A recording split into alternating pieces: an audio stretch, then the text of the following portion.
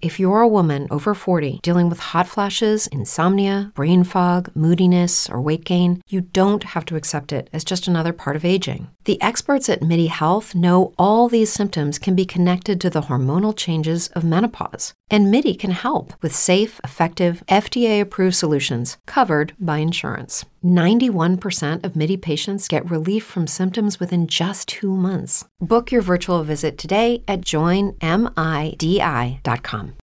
This episode is brought to you by Shopify. Whether you're selling a little or a lot, Shopify helps you do your thing, however you cha-ching. From the launch your online shop stage, all the way to the we just hit 1 million orders stage. No matter what stage you're in, Shopify's there to help you grow. Sign up for a $1 per month trial period at shopify.com/special offer, all lowercase. That's shopify.com/special offer. Now, Sports Talk with Broads. Here's Hunter Brody. Good morning, everyone. Welcome on into a combination of Sports Talk with Broads and Coffee with Broads. Here we are live. I can't wait to react and have some fun conversation. I want to analyze where the 76ers are with their roster at the very moment, and I understand there's still buyouts to come, and you're seeing that someone like Dragic goes to Brooklyn, and I have my thoughts that I can't wait to share with you. But before we dive into all of this, if you are new to the channel, make sure you hit that subscribe button, hit that thumbs up button as well. I greatly appreciate all the support. If you're looking to buy tickets to go to any basketball games when it returns, or hell, maybe your hockey team actually makes sense, unlike the Flyers, which you can still go to Flyers games, may I add, you can utilize the promo code BROADS at SeatGeek's checkout page for $20 off of your purchase. So I'm basically eliminating those fees right from the jump, right for you. Promo code BROADS, SeatGeek's checkout page, and then lastly, TikTok at Broads Media. We're implementing a lot more to that social media platform, and we're having a lot of fun. So make sure you join the party over at TikTok as well. And with that, look, there's a lot of different ways you can hop into the conversation today, whether it is, let me get a little headband action on. I apologize. I need to go a little headband. But a couple of different ways that you can get going, and that is the chat. Over on YouTube, we got the Anytime Hotline, phone calls, 856-442-9805. You can text in, you can call in. So a couple different opportunities to chime into the show. And where I'm at when I look at this team, and I keep going back and forth, and honestly, I just think it's going to be somebody new every other game, or every 2 games are going to have to try something new, because either Matisse Thybulle is going to fail and be problematic, or Danny Green's going to fail and be problematic, or George Niang is going to fail and be problematic. And it does matter what team you are seeing on the other side. The playoffs are so matchup heavy and so matchup based that you can get by with the George Niang on maybe a couple teams, but that would never in a billion years work when you're playing a different city or a different organization based off of their personnel. But honestly, it'll probably be a flip-flop between Danny and Matisse. And I read a great piece on Philly Voice written by Kyle Neubeck, who does a great job covering the Sixers. And he kind of gives you a little description on why he feels certain ways with some of these starting rotations. And with Matisse Thybulle, I knew it was pathetic, and I knew that his offensive issues were going to hinder this team and brutally destroy the team at times if he's not executing cutting perfectly, and if that style just isn't playing out the way that you need it to. He definitely got better in that area, but I don't know if it's strong enough to really outweigh the other brutal, disgusting parts of his offensive game. And look, we'll see. Time will tell. If squads are going to bring the double towards Joel Embiid, and then Matisse Thybulle cuts nicely and he's there, okay. But also, are you going to live and die with Matisse Thybulle underneath the basket? Like, it's just not something that you're going to say, we're going to win this basketball series in the postseason because Matisse Thybulle is going to be our threat underneath the basket. You know what I mean? Like, that's like, you're going to win the basketball games because of Joel Embiid and James Harden. There's going to be other deficiencies outside of just his ability to cut, which is the positives. All the other deficiencies will hurt you more than that is going to excel your offense and push it to the next level into the next tier. With that, there is an opportunity between James Harden and Matisse Thybulle to maybe get some attacks to the basket and cuts to the basket where you get some lobs. We've seen James Harden throw the lobs before in the past. And is that something that could be implemented throughout the offense? No doubt about it. But at the end of the day, Matisse Thybulle is bottom 5 in the entire league when it comes to the offense. 5.2 points per 100 possessions worse offensively when Matisse Thybulle is on the floor, and that is bottom 5 in the entire association. So that was somewhat of that whoa. That was somewhat of that wow. Not only is it horrendous, not only is it absolutely vomit-worthy and putrid to see, it is at the level of bottom 5 in the entire NBA. So just to put it in perspective and to give you a little bit of the whoa, hold on a second as well. Now with that, you have no other options really perimeter defense-wise, which could really, really, really, really change what you have on the defensive end. With that, if we look at the 76ers and we see some of their other holes, like Tobias Harris can get beat on the defensive side. Tyrese Maxey can get beat on the defensive side. James Harden can get beat on the defensive side. So is Matisse Thybulle going to swing the action easily and just will you to victory because his defense is so lethal? Or is the opponent going to find another way to beat you? And they're just going to target other matchups. And I get it. Matisse is going to basically be on their best offensive threat, which in theory, if you're taking away their best player, well, then Matisse Thybulle's doing his job. But my thing is, there's so many other ways to beat the 76ers that I'm not trying to devalue Matisse Thybulle, but I'm asking the question, can other teams pick you apart and find ways to score outside of Matisse Thybulle? Does he have the power to just win you games over and over again because of how unreal his defense is when there's other holes on the defensive side of the floor? And I love Joel Embiid, and obviously he takes pride in his defense. And there are times where we give Tobias Harris a round of applause for that excellent defense on Darius Garland. And he did make major moves in that game when Matisse Thybulle was not on Darius Garland. I'm not telling you that there's no one who could hold their own at any part or any sequence, but from the big picture perspective, it's obvious that that's an area that they struggle in at times, and defensive rebounding can also be a problem. Does Matisse Thybulle fix enough of those where you can't flip the switch mentally and ask the question, would it make more sense to try and just run and gun with some scoring? You take the smacks in the face and you take the punches, you eat the punches defensively for the starting rotation, and you think about outweighing teams on the offensive side with a Danny Green in the corner, which could totally be opened up more from a James Harden.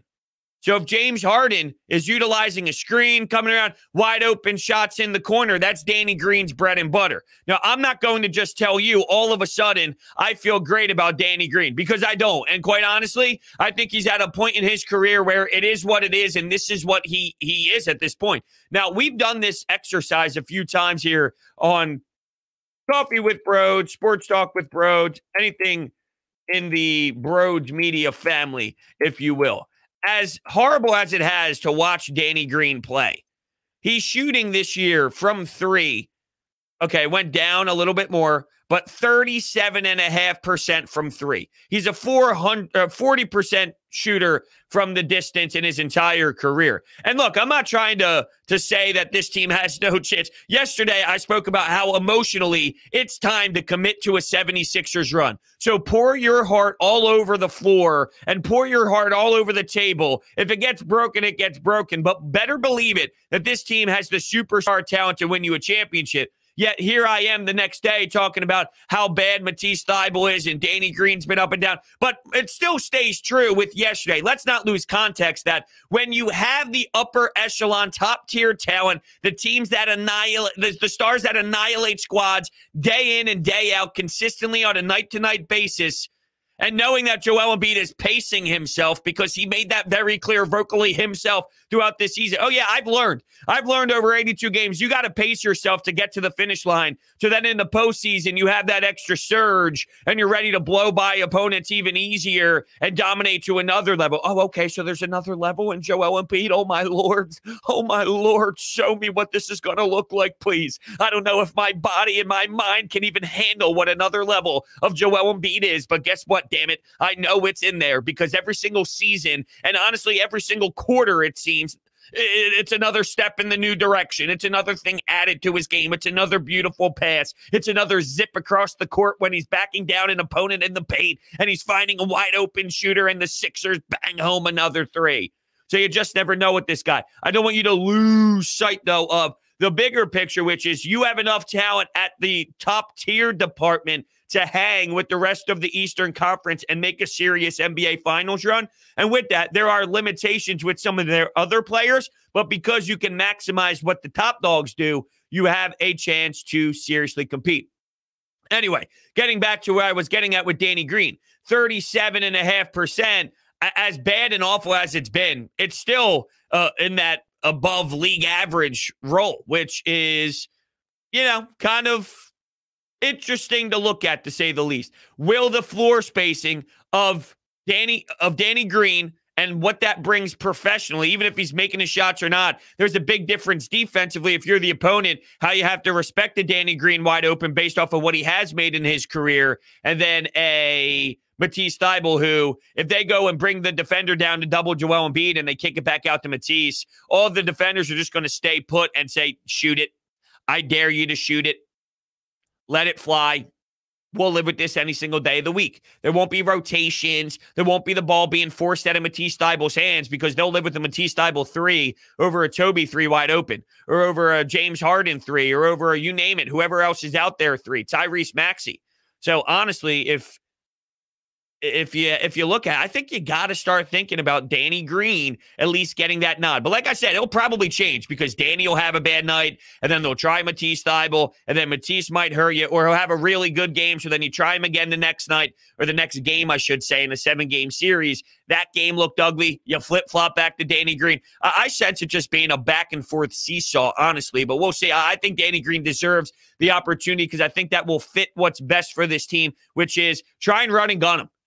I don't know if Matisse Thybulle's defense is going to change enough where there's other deficiencies to attack on the defensive side of the basketball. I need a fat cup of coffee. I really, really do. All right, we got a donation coming in that I don't want to miss from George, a $5 donation. Do you think Embiid will be on the top 100 players list by the end of his career?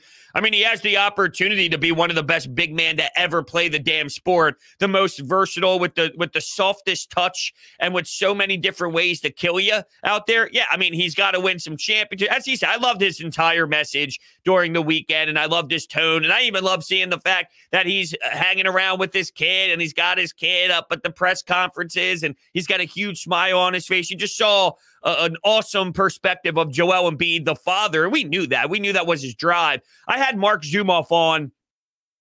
When was this? It was a little bit of time ago. I'll have to try and get him on again soon, maybe before the playoff run, to get his thoughts on what damage this team can do.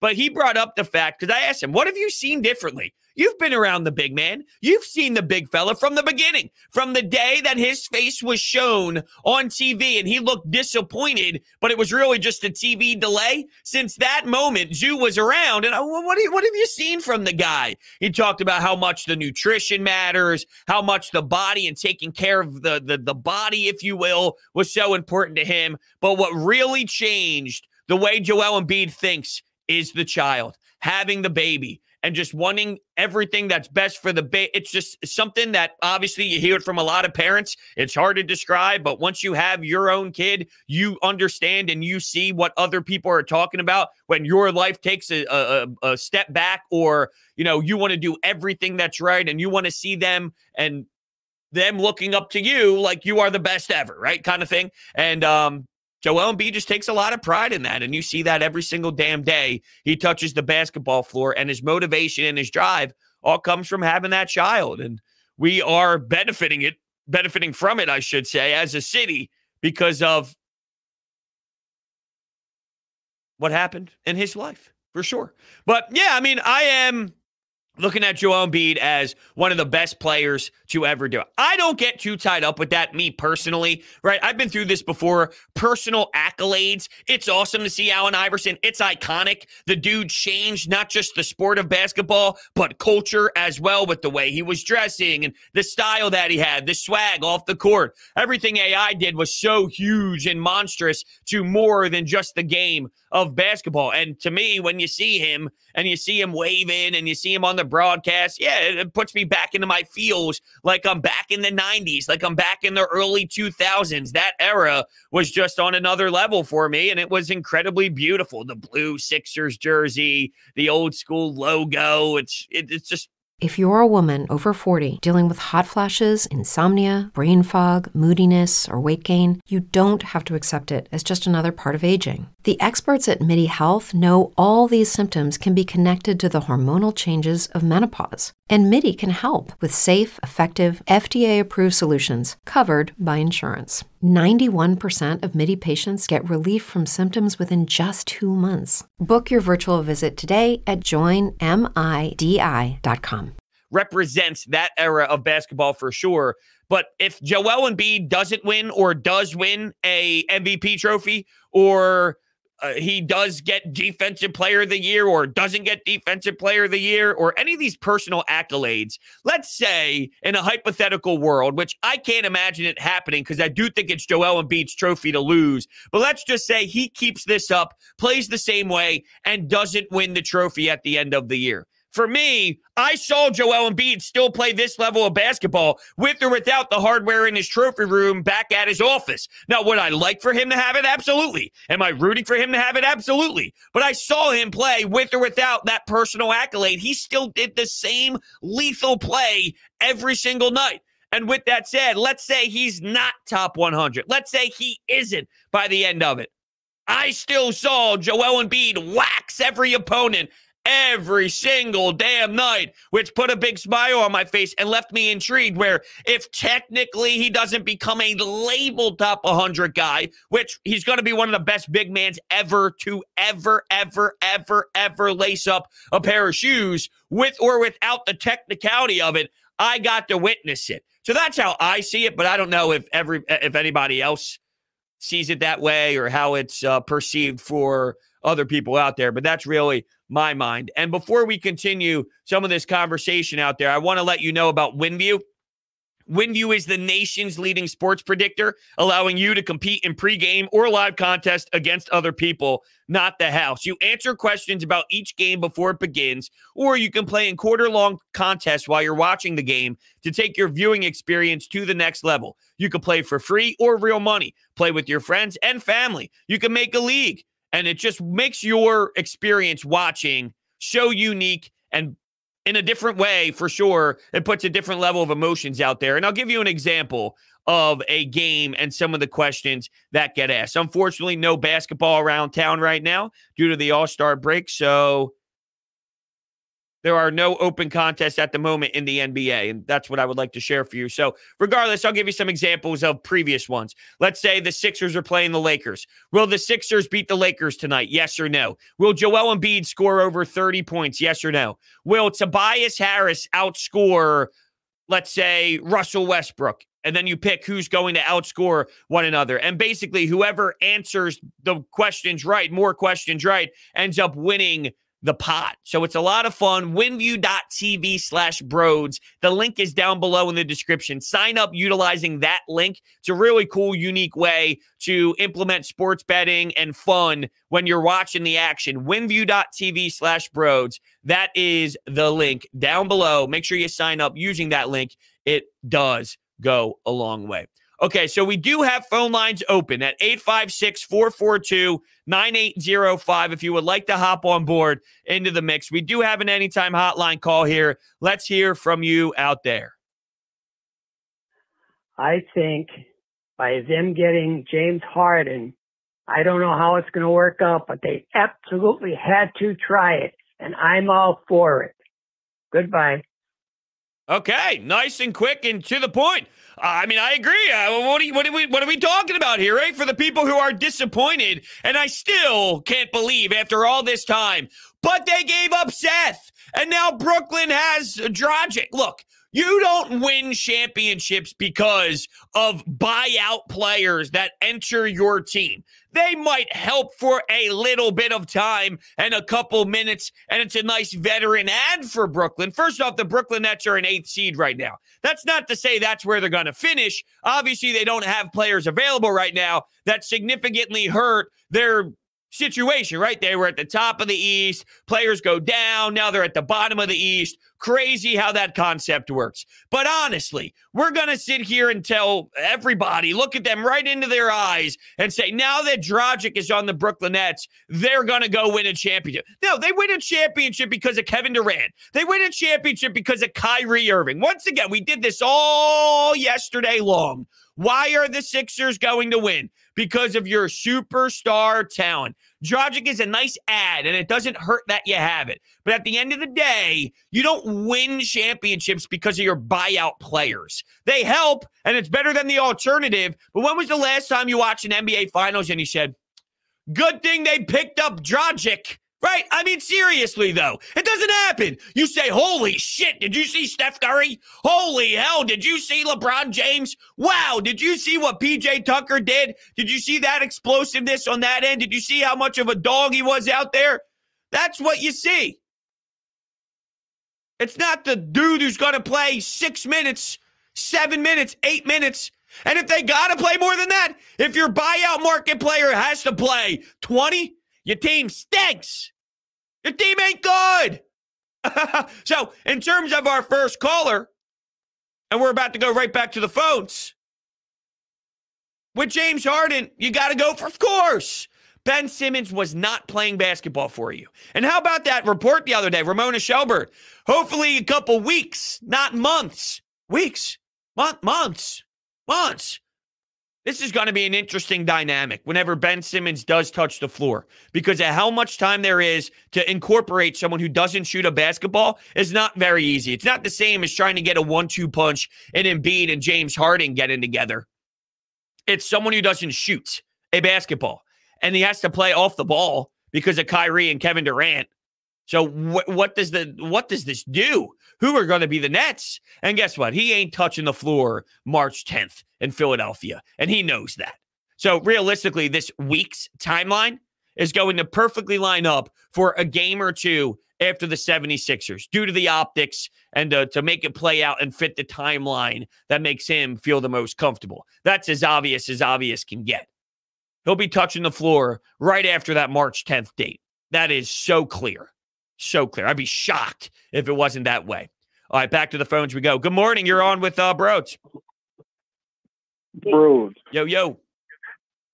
Man, I just wanted to rant real quick because I hear a lot of people talk about this Ben Simmons situation. Ben Simmons is not a playmaker in the half-court setting. Everybody who goes and says his playmaking is just as good as James Harden's is definitely not. James Harden can work in the half court and play make. Ben Simmons does the opposite. He play makes in transition. That's the only way Ben Simmons is going to play make for the Nets. So they have no point guard. I just wanted to get this rant off real quick, bros, because a lot of people want to basically build up Ben Simmons, and we've been watching him for years. Absolutely. I agree completely with you. And it's funny, the same people that were ripping him and bashing him and saying so much needs to improve automatically are just changing the entire narrative and assuming that, well, just because now you're playing next to Kevin Durant, you don't have to play that way that they asked you to play in Philadelphia anymore. So now all of a sudden you're going to be this perfect player. What happens in the fourth quarter in the half-court set where you're taking away shots from Kevin Durant and Kyrie Irving because teams are fouling Ben on purpose and saying we'd rather him take free throws? Now Steve Nash Nash is going to take him off the floor. And now that player that you're all excited about in Brooklyn isn't even playable and touching the court at all. And you're absolutely right, which is he had the open floor. I call it the LA Fitness game. Why? Because that's the game I play. Up and down, easy. You play at LA Fitness, you get an open court, you pass it to the outside wing, and they let it shoot. When the game slows down, Ben Simmons cannot operate in that. The only way they'll get buckets with Ben out there with like an Andre Drummond, let's say, which is 3-on-5, may I add, is Kevin Durant isolation and begging him to go get a bucket. It's going to be extremely difficult for them. I couldn't agree more with you. I just appreciate the let me on, Bros. I've been watching you since the inception of Bros on YouTube, and just to see you grow and listening to you on 97.5, it's just it's like seeing one of your neighbors just flourish, and it's always Philadelphia sports. Always, I'm not a 4-for-4 guy because I don't really watch hockey.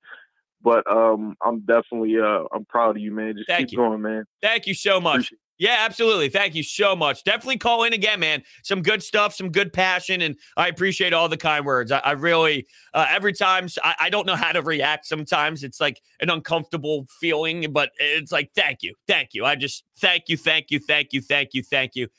so much, and I can't stress that enough. So I want to make sure that every time, you guys feel the love. That's all, because I feel the love. That's for damn sure. None of this could be possible without you guys out there and all the support and calling into the show at 9 a.m, having your cup of coffee with me when we do Coffee with Broads and getting your thoughts out there and your opinions. I love hearing from everybody out there. So absolutely. Thank you for calling in. Definitely do it again soon. So yeah, when I look at this team, I think what they have to do with the starting rotation is they have to try Danny Green first. I think Danny Green is the best option first. And I don't know if I would have necessarily felt that a couple weeks ago. And I'm not a big Danny Green fan. And honestly, I don't think that it's definitely going to pan out. But I think that's what you attempt. And I'm okay with understanding the logic behind it. But then there's something called adjustments. And then Doc Rivers shows his face into the conversation, right? And it's similar to what happened, if you remember, against the Atlanta Hawks, where they elected to start Danny Green. And this was a different version of Danny Green then. Okay, Danny Green now was not the same version of Danny Green last year. Danny Green last year was a way more important player and a way better player that was executing at a way better clip. So when we talk about this, keep in mind, you can't just be having the recency bias and assuming we're watching the same old Danny Green. Last year, he had a little bit more spark and a little bit more juice. But Doc Rivers elected to start Danny Green defensively on Trae Young. I could get behind the thought, but about 3 minutes in, when you realize this ain't going as planned, you gotta move on. You gotta look in a different direction. You gotta feel out something else. So same with this, where I'm giving you Danny Green. And I say, I can get it because you got to space the floor, and he can definitely do some damage with some open threes.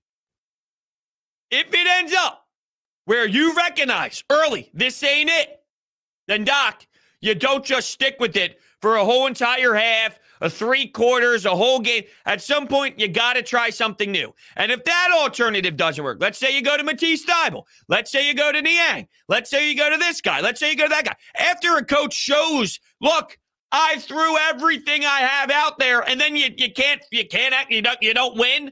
It's less on the coach, and it's real. Well, there's no other options. Then it tells you that the matchup base is a problem, and you don't have the players in that position, and then you got to pick your poison and pick the least concerning, which could be still very concerning, but your least concerning.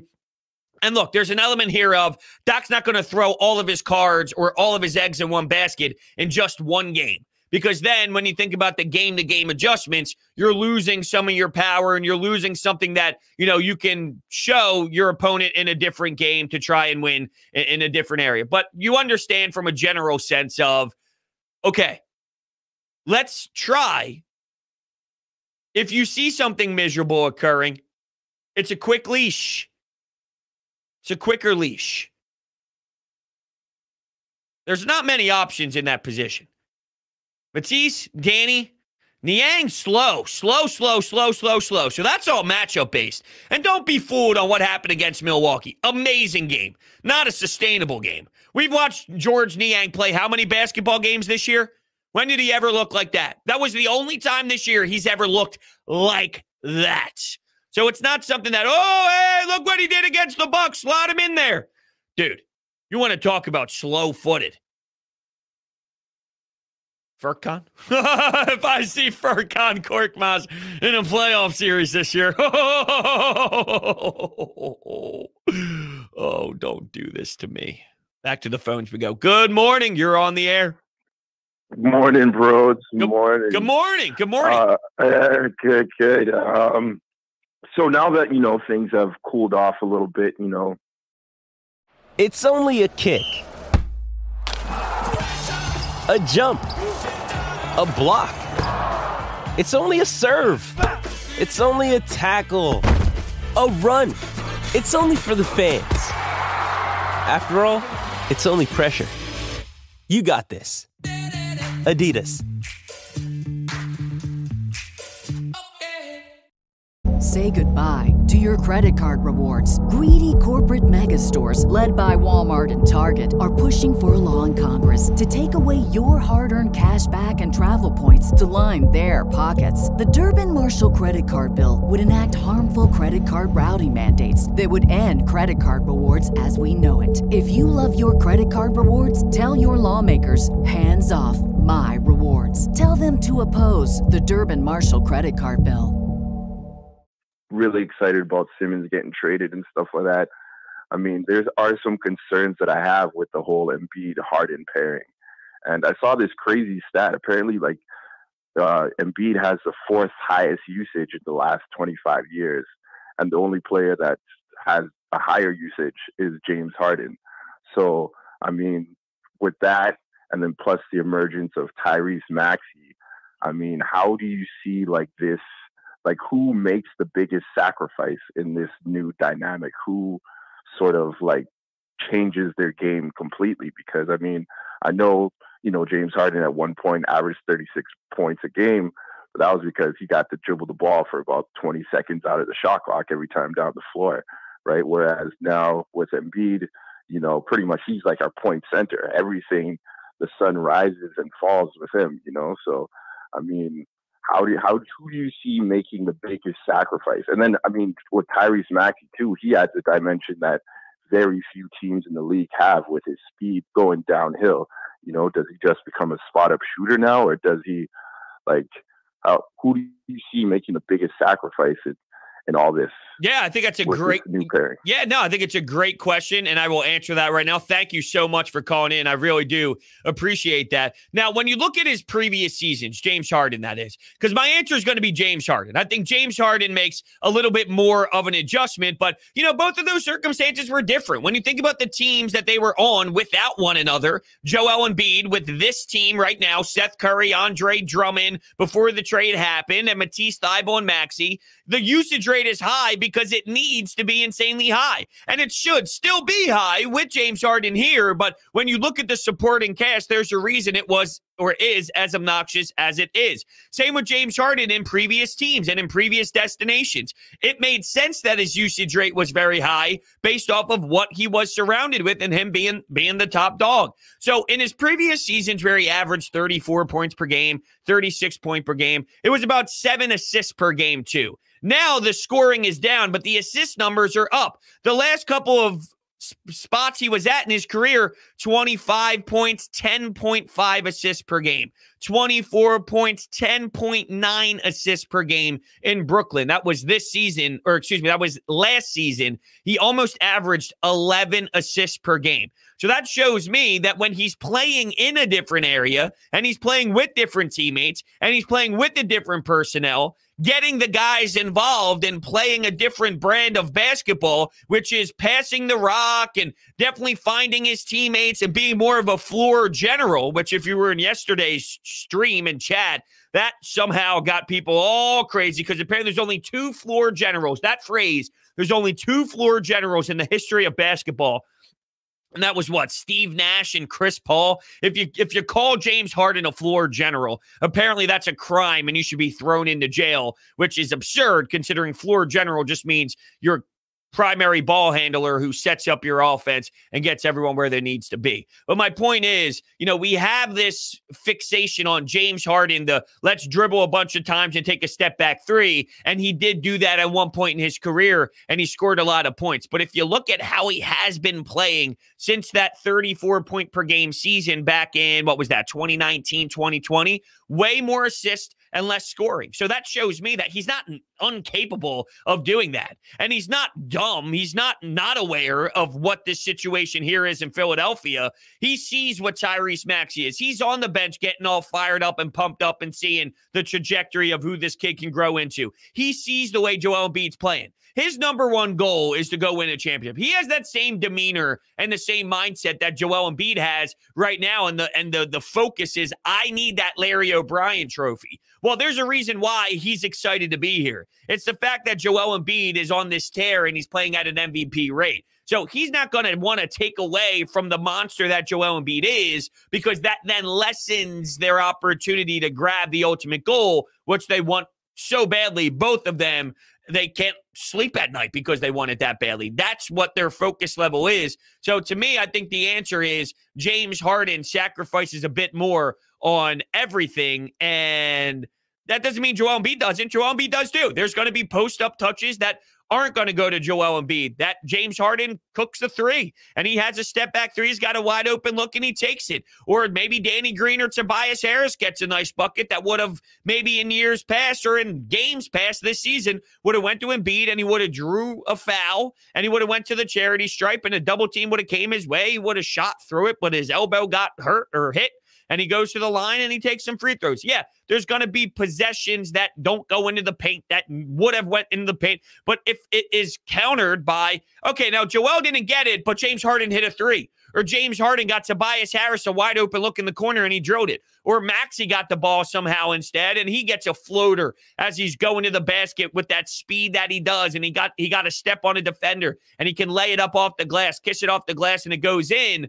Okay, maybe Joel does lose a possession, but they score anyway. And does Joel Embiid give a damn if Furkan Korkmaz hits the bucket, if James Harden hits the bucket, or if he hits the bucket? Absolutely not, because the main focus is the Larry O'Brien. So I think that's how I look at it as a whole, and who would take the back seat with the air quotes. But it's not really a back seat. It's just who's going to still be the alpha and still be the number one and still be the guy when thinking of the usage rate? Well, one guy's a center and one guy's a point guard. So in terms of getting up the floor, and I still think Joel Embiid does that. That's not going to change. You'll still see point center Joel Embiid. You'll still see the guy full speed, grab a rebound, dribble up the floor, and then just attack the paint at will. That's a part of this team's offense now. And when you're a defender and you're defending, good luck, right? I mean, here's this 7'2" individual who's about to Euro step on my ass or dunk all over me, or it's James Harden, or it's Tyrese Maxey with the speed. They have so many different angles and so many different players with versatility. They bring different things to their skill set. So Embiid's the big body doing it. James Harden is James Harden. Enough is said about James Harden when you just say the name James Harden. And then Maxey with the speed and the burst. So depending on who's carrying the rock up the floor as a defensive team, you got to think about a lot, and what they can do compared to the other.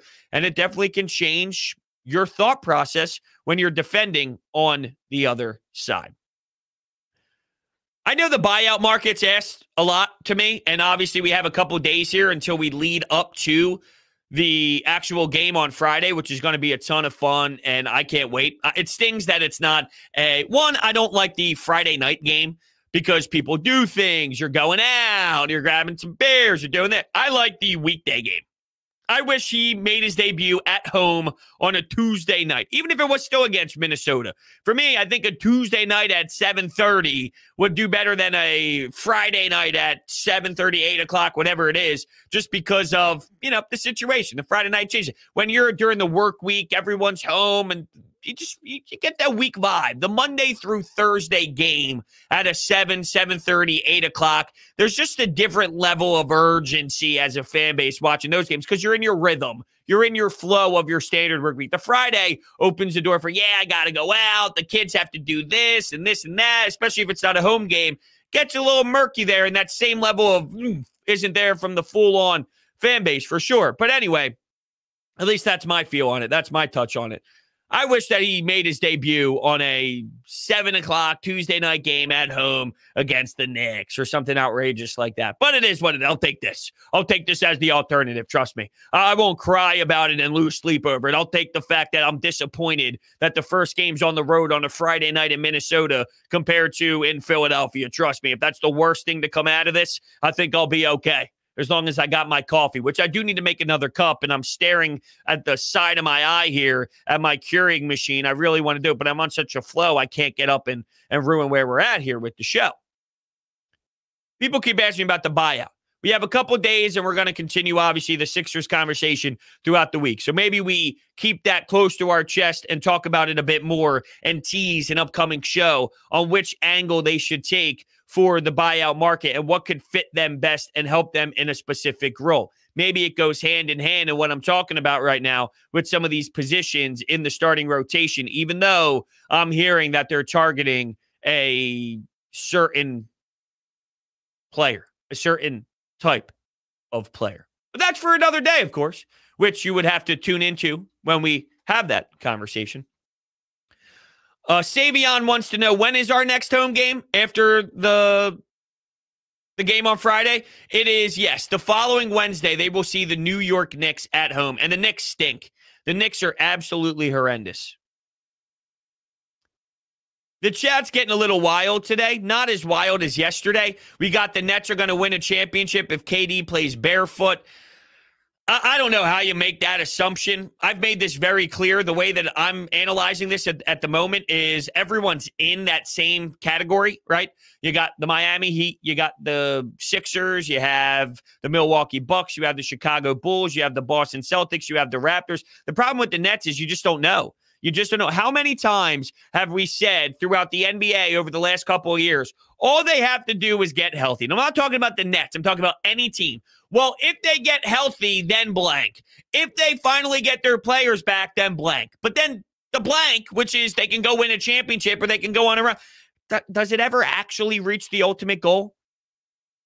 It seems like when we talk about that with certain teams, well, they never got to fully play together all year. And, well, there's a little bit of time left before the regular season ends. They missed a lot of time to get that chemistry together, but they'll be okay. And then it never really pans out that way. And with the Nets, it just seems like there's so much talk about, well, look at their talent. They're definitely going to do it.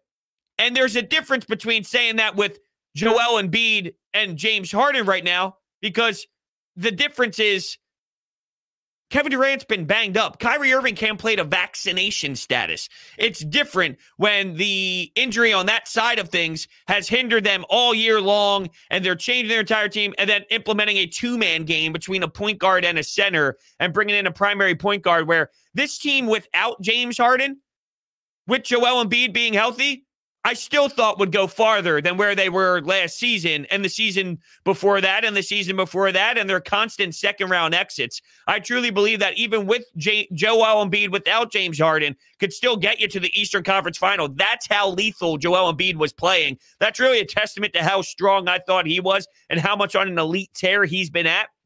You add a simple two-man game to the mix. That's a lot different than waiting for Kevin Durant to get healthy and Kyrie's vaccination status, and now implementing a guy who doesn't shoot in Ben Simmons, and the spacing issues with Andre Drummond at the 5, or going with an older LaMarcus Aldridge, and now we're throwing in a Dragic as another ball handler. And it's a lot different than just incorporating a two-man game between a Hall of Fame point guard and a Joel Embiid who's playing at a Hall of Fame rate right now. So to me, two totally different conversations as a whole. But back to the phones we go.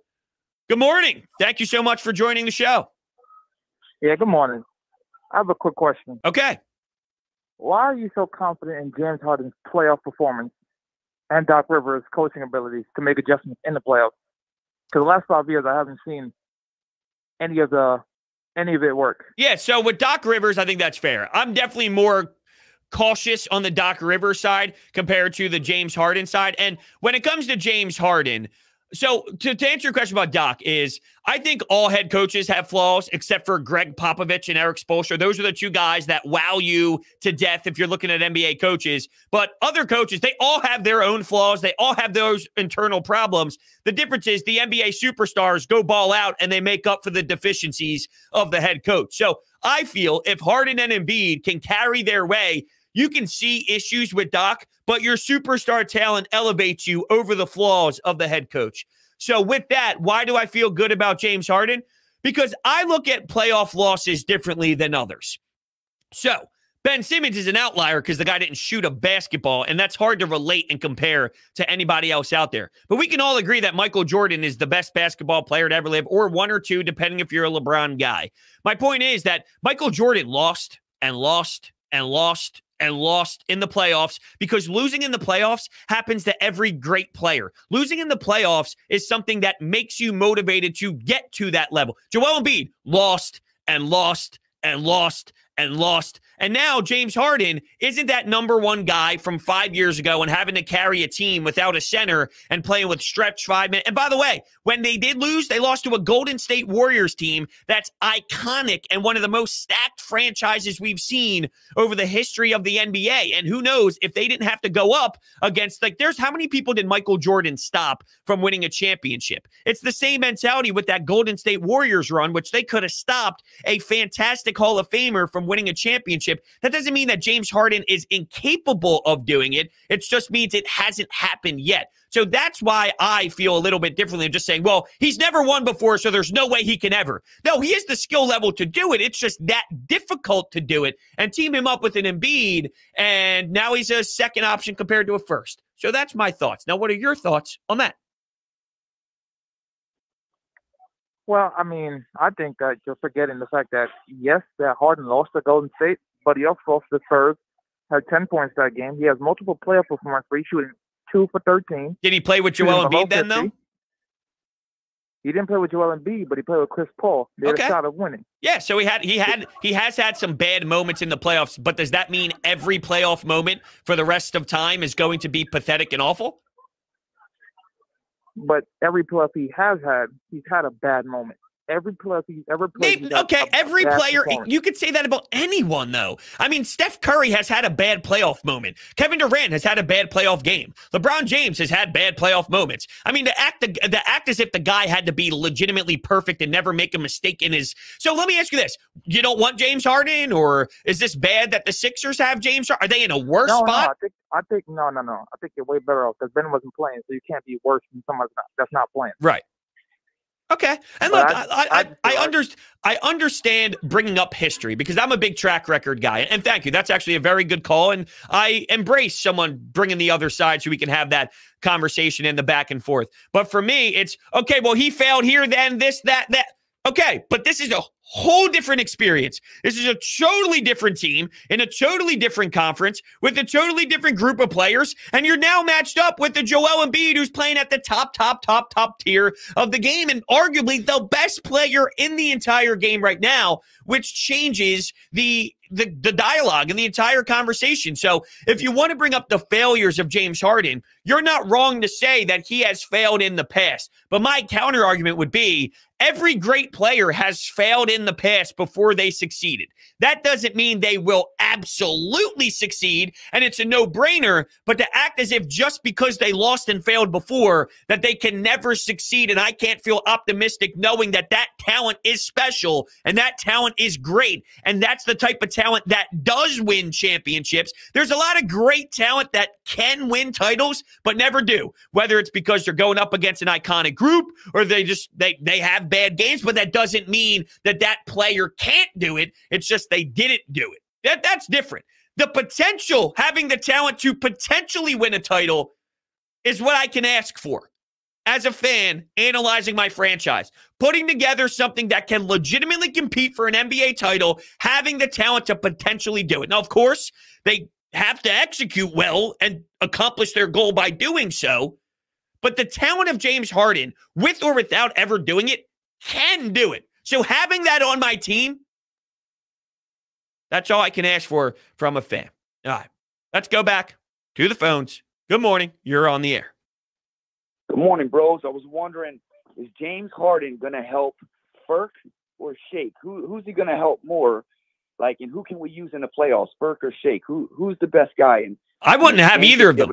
I think I wish you said Tyrese Maxey, because I think the answer. Well, I know he's going to help Tyrese. Yeah, I honestly, I'm out with Furk. I'm not a Furkan guy. You know that. I think Furkan stinks. And with Shake Milton, I feel like we've been waiting forever. All right, this Shake guy, we saw him in LA. He had that big point performance, and he's great, and this and that. He's always injured. He had the injury this year. He came back. He's been horrible since. I mean, if I'm Doc, and I know Doc thinks a lot differently than I do, unfortunately, but if I'm Doc Rivers, I have my starting five of James Harden, Tyrese Maxey, Danny Green, Tobias Embiid. From there, I got Thibault, I got Niang, and I got my backup big man. That's my 8. Now, he probably throws in a Furkan at the 9, and maybe the spacing of James Harden can get more open threes, and they desperately need that. So maybe your answer is Furkan over Shake Milton, and that's scary, and that upsets me, and that scares me. But I think if you're thinking about spacing and just getting the spacing on the floor, the answer is probably Furkan, and maybe that's your 9 if you're Doc Rivers. That's right off the top of my head, kind of talking through it right now real quickly and real briefly without putting too much thought into it. That's sort of where my brain goes. I think Tyrese can get a lot better too with James. I think his ceiling is really high. Oh, for sure. This kid's a stud. This kid is a legitimate all-star in the making. This Tyrese Maxey is going to be one of the top premier talents in the, I'm not saying LeBron, KD level, but you know, that next tier of guys who do some serious damage in this league. There's no doubt that Tyrese Maxey can do that from a lot of different angles too. Not just his ability to fly with the speed, but now his confidence in his three-point shooting has already rose so much. It's amazing. I like how we have Tobias and Maxey, and you say like it's the third star A and B, because on any given night, we're going to need one of them. We're going to need them both to step up. Sure. And I think that's the perfect way to describe it as well. Thank you so much for taking the time to call in. It's almost like a 1-2 punch for that third star, right? You think of the Miami Heat, you go Chris Bosh, LeBron, Dwayne Wade. Well, you have Harden and Embiid, and then you have like these two really good players that bring different levels to the game. And one's really super young, and Tobias has his good games. He has his bad games. He's not the most consistent ever, but he's not as bad as what people label him either, which maybe it's a night where instead of Maxey going off for 24 and him being the third star, maybe it's a combination of Maxey gives you 16 and Tobias gives you 18.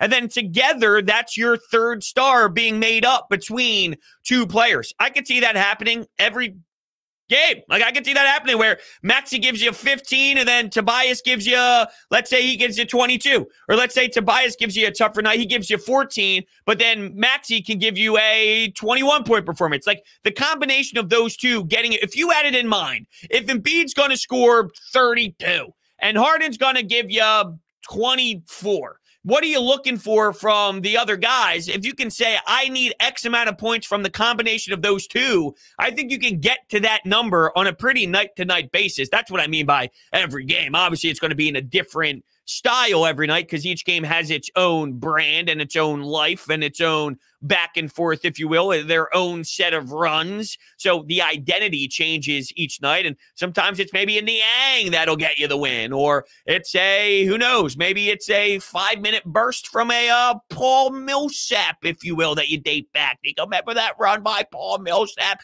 right? You definitely look at these other unique little talking points off to the side throughout each game, but can you get X amount of points from the combination of Maxey and Tobias per game? And I think so. Now, obviously, it comes down to, like, if Harden has a tough night or if Embiid has a tougher night, someone needs to make up for those points. Just from a far thought, obviously. But yeah, I mean, things change, obviously, when your superstars don't have their night.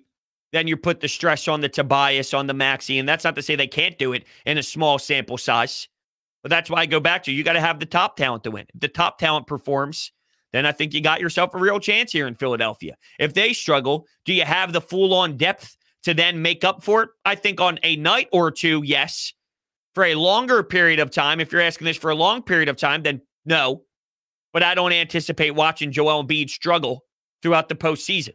If he has a tough night clocking in at the office, that's a lot different than having a tough series.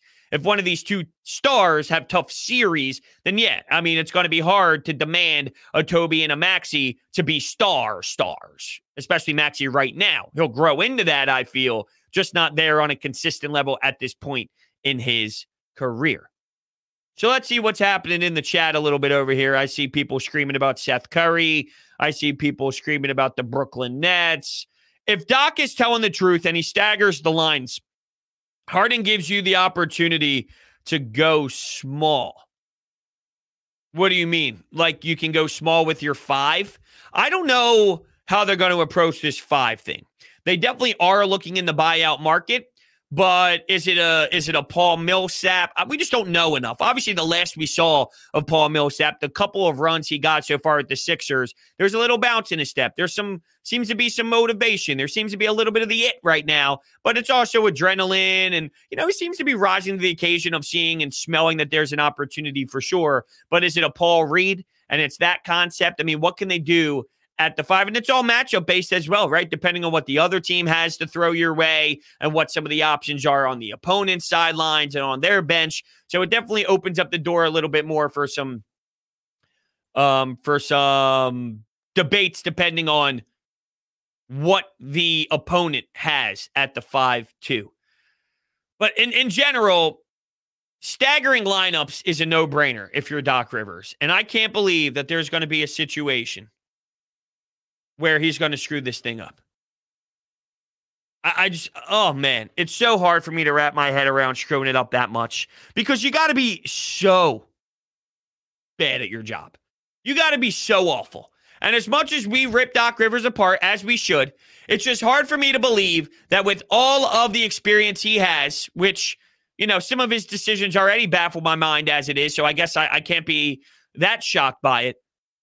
But with all the experience he has in the league, seeing Maxey, Toby, Embiid, and Harden, how is it ever going to happen where one of the two, Embiid and Harden, are not on the floor at the same time?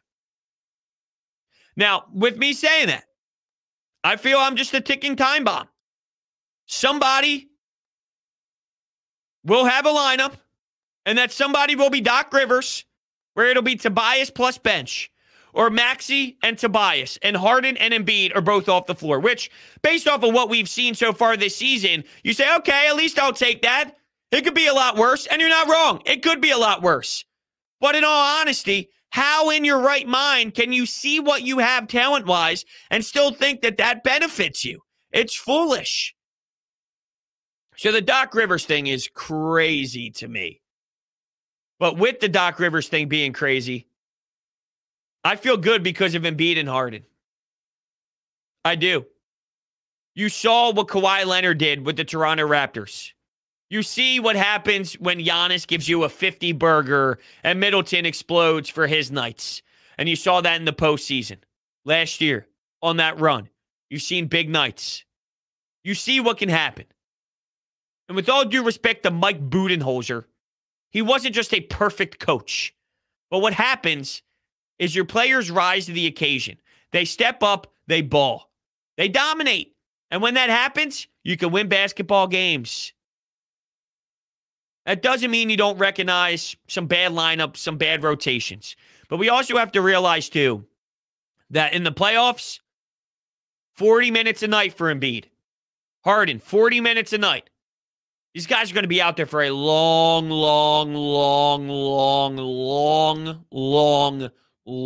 time. We'll see what those 8 minutes are like. And I'm not saying there won't be criticizing. And I'm not saying they won't be disappointing at times. Because until I'm proven otherwise, I won't fully believe it. But it comes down to what happens throughout those 40 minutes. And can they carry the squad? It'll be an interesting thing to find out for sure. Okay, with that being said, I want to thank everybody so much for hanging out with me today here on this combination of Sports Talk with Broads and Coffee with Broads, a little mix between the two, doing it a little bit of some podcasting for them. I can't thank everybody enough in the chat room, calling into the Anytime hotline. I'm having a blast having some live dialogue with you. It's been a ton of fun. So we're going to continue to keep it rolling. Keep your eyes out for some more live streams, some more podcasts throughout the week, of course. It's a dead week with sports. Obviously, you got the Flyers, but they stink. I went to the game yesterday afternoon. They play again tonight against the St. Louis Blues, but they just lose and lose and lose and lose and lose, and it is dreadful. Don't forget, if you are new to the channel, smash that subscribe button and hit that thumbs up button as well. Thank you guys so much. Keep your eyes out for some more live streams, and I will see you next time.